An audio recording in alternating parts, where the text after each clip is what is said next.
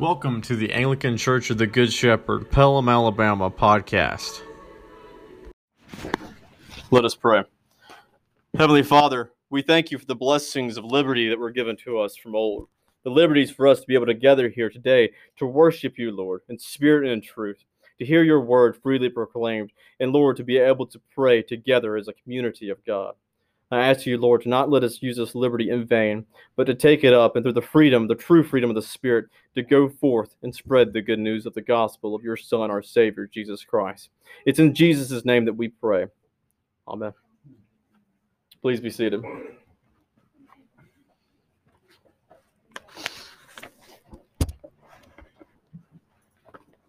Friends, when it comes to one's faith, one's spirituality, one's religion, we live in a nation in which there's a marketplace of ideas in which you can find different religions on any street corner, different denominations of the Christian faith.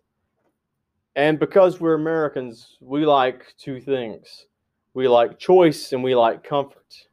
We like comfortable religion that doesn't challenge us, that doesn't convict us, that doesn't correct us, and that doesn't change us. Now, the prophet Ezekiel was all too familiar with this as he was gifted visions from God, showing the captivity and the destruction of the people of God, of the city of God, Jerusalem. Yet he was called to preach repentance, turning away to a nation in rebellion, that very nation of God chosen from the peoples of the earth. Not because they were holy, not because they were great and mighty, but because God was taking a people and making it his own to be a light for all the world to see. Now let's talk a little bit about Ezekiel, a little bit about his background.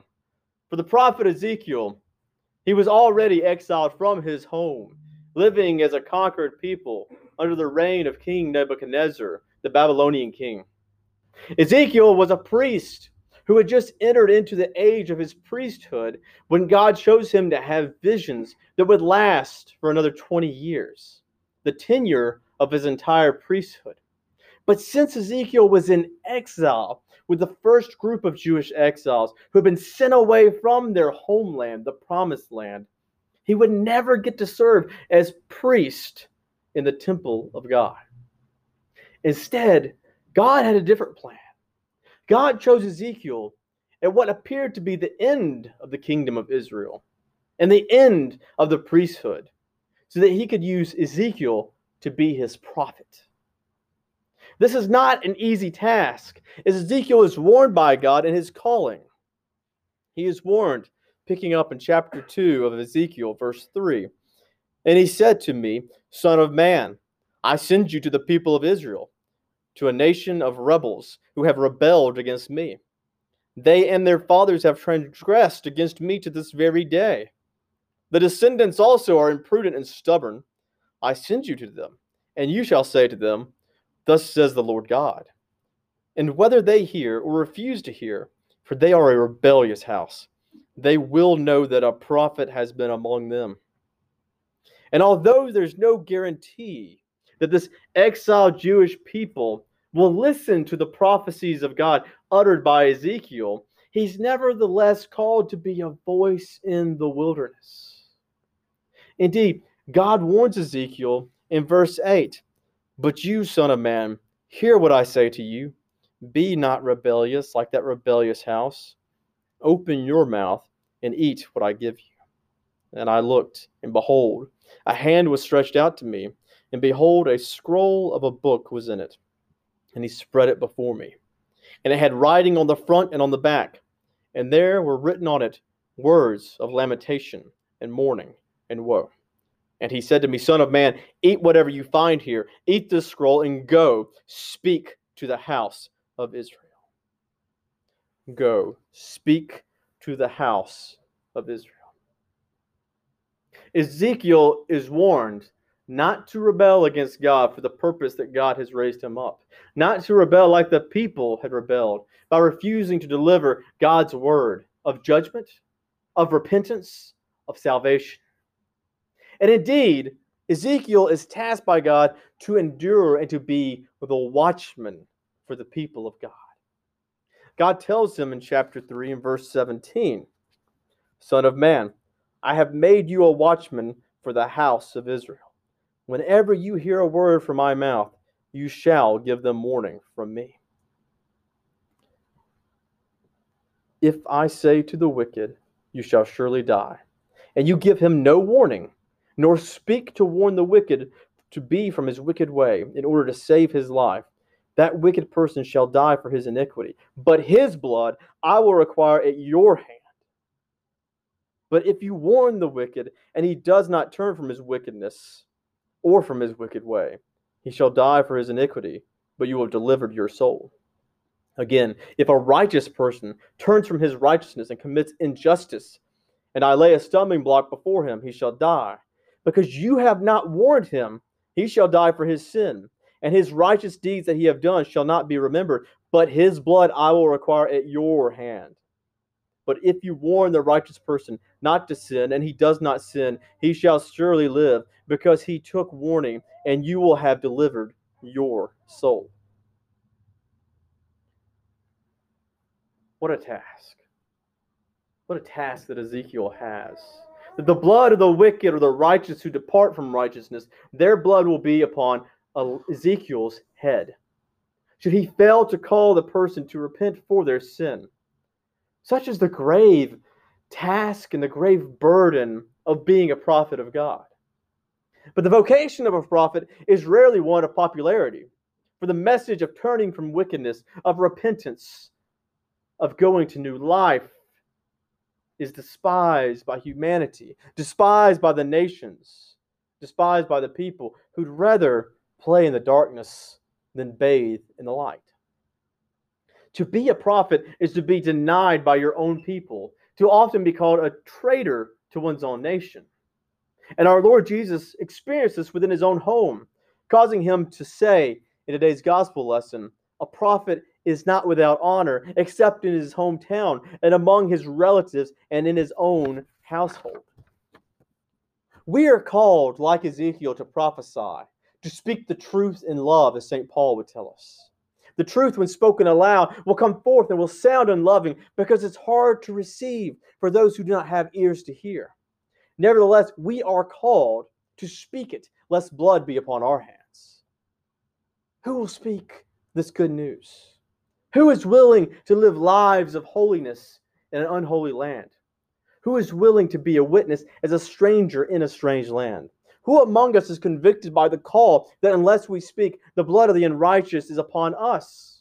Are there any prophets among us?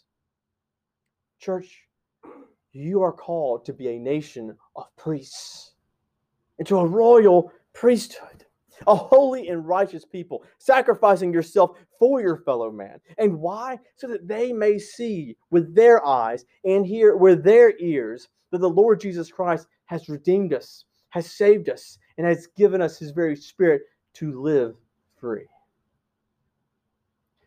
You now belong to the kingdom of our Lord, and not the dominion of Satan. We live now, like Ezekiel, in exile from our true allegiance, from the kingdom of God. And we witness what Psalm 2 records, namely the nations enraged, the peoples plotting, and the rulers of the nations setting themselves against the Lord and his anointed.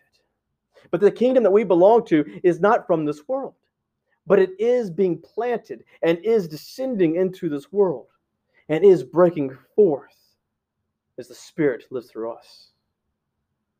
The time now is for pardon for rebels.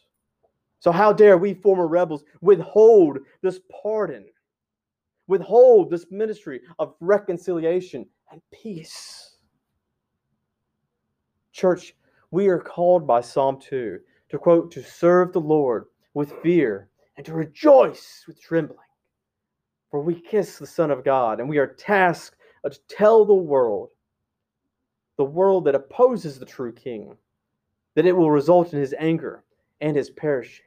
But blessed are all who take refuge in the Son of God, the true King of Israel, the King who died for us. But many do not want peace. Nevertheless, our call is not to give up, not to be exasperated, not to give a half-hearted effort. No, instead, we are called And we are tasked to call out the error, call out the evil, call out the rebellion, and yes, the sin of our own government, of our own culture, of our own political parties, of our own neighbors, and to walk in newness of life. How? By living repentant lives, lives that sacrifice ourselves to the glory of God. We're monastics who are living within the world, not called to shelter ourselves away in our private lives, not called to shelter away in our churches and our homes, but to pray for this lost world, this lost nation, for the lost souls that we encounter, and to do so in a public manner. Instead, though, the spirit of this age, the work of Satan would have us hole up in our homes, have us shelter away in our churches, and keep our prayers and our thoughts to ourselves. The spirit of this world says, don't pray publicly. Don't call it sin. Don't mention Christ Jesus. Instead, our culture tells us to keep silent. But what does our Lord say us? What does our Lord tell us? His words ring true. Whoever denies me before men, I also will deny before my Father who is in heaven. Therefore, may we pray boldly for one another and for those we meet day in and day out. When we see fellow human beings broken in this world and in need of prayer, may God give us boldness not to desert his kingdom, but instead to speak the truth and to name sin for what it is and not to participate in it. For the Lord has promised us never to abandon us, so we should not abandon him. We should constantly speak the words that only the Spirit can give us, that Jesus Christ is Lord and the culture is not. Jesus Christ is King, and the nations of the world are his. Jesus Christ is God, and our politics, our possessions, our passions are not. Christ has redeemed us for freedom from sin, not to freely sin. But the contemporary creed of America is that we're free to do whatever we want so long as it fulfills my own definition as to what constitutes my own personal pursuit of happiness. Regardless if that means the death of the unborn, divorcing my spouse, abandoning my family for some new sexual identity, buying a boat, a car, a home that I don't need, instead of clothing and feeding those who are in need. Christ has called us to follow him. Christ has called us to follow him. Our old self is dead and must die. We are called to a holy living and to a holy dying. So may we die well by finishing our Christian life with a responsive faith. In our vocations, what that means is that we live for Jesus and we identify with him regardless of the cost, irrespective of the shame that others may heap upon us. For is it really too much to be called a bigot for simply speaking Jesus' teaching, for simply living the life of being a Christian? There are those in Africa, in India, in China who bear scars of true persecution and who are even experiencing martyrdom, death. But I fear that we in America, we are a weak church because we do not fully trust in the great salvation of our great Savior, Jesus Christ. As Cardinal Ratzinger, better known as Pope Benedict, once said in a radio address in 1969, how does all this affect the problem that we're examining? It means that the big talk of those who prophesy a church without God and without faith, it's all empty chatter. We have no need of a church that celebrates the cult of action and political prayers. What will remain is the Church of Jesus Christ, the church that teaches and believes in the God who has become man and who promises us life beyond death. The church will be a more spiritual church, not presuming upon a political mandate, flirting as little with the left as with the right. It will be hard going for the church, for the process of crystallization and clarification will cost her much invaluable energy. It will make her poor, and it will cause her to become the church of the meek. Church, hear the words of our Lord Jesus Christ, that the poor in spirit inherit the kingdom of God, that those who mourn are comforted, that the meek shall inherit the earth, that those who hunger and thirst for righteousness shall be satisfied. and those who are persecuted for righteousness' sake are blessed.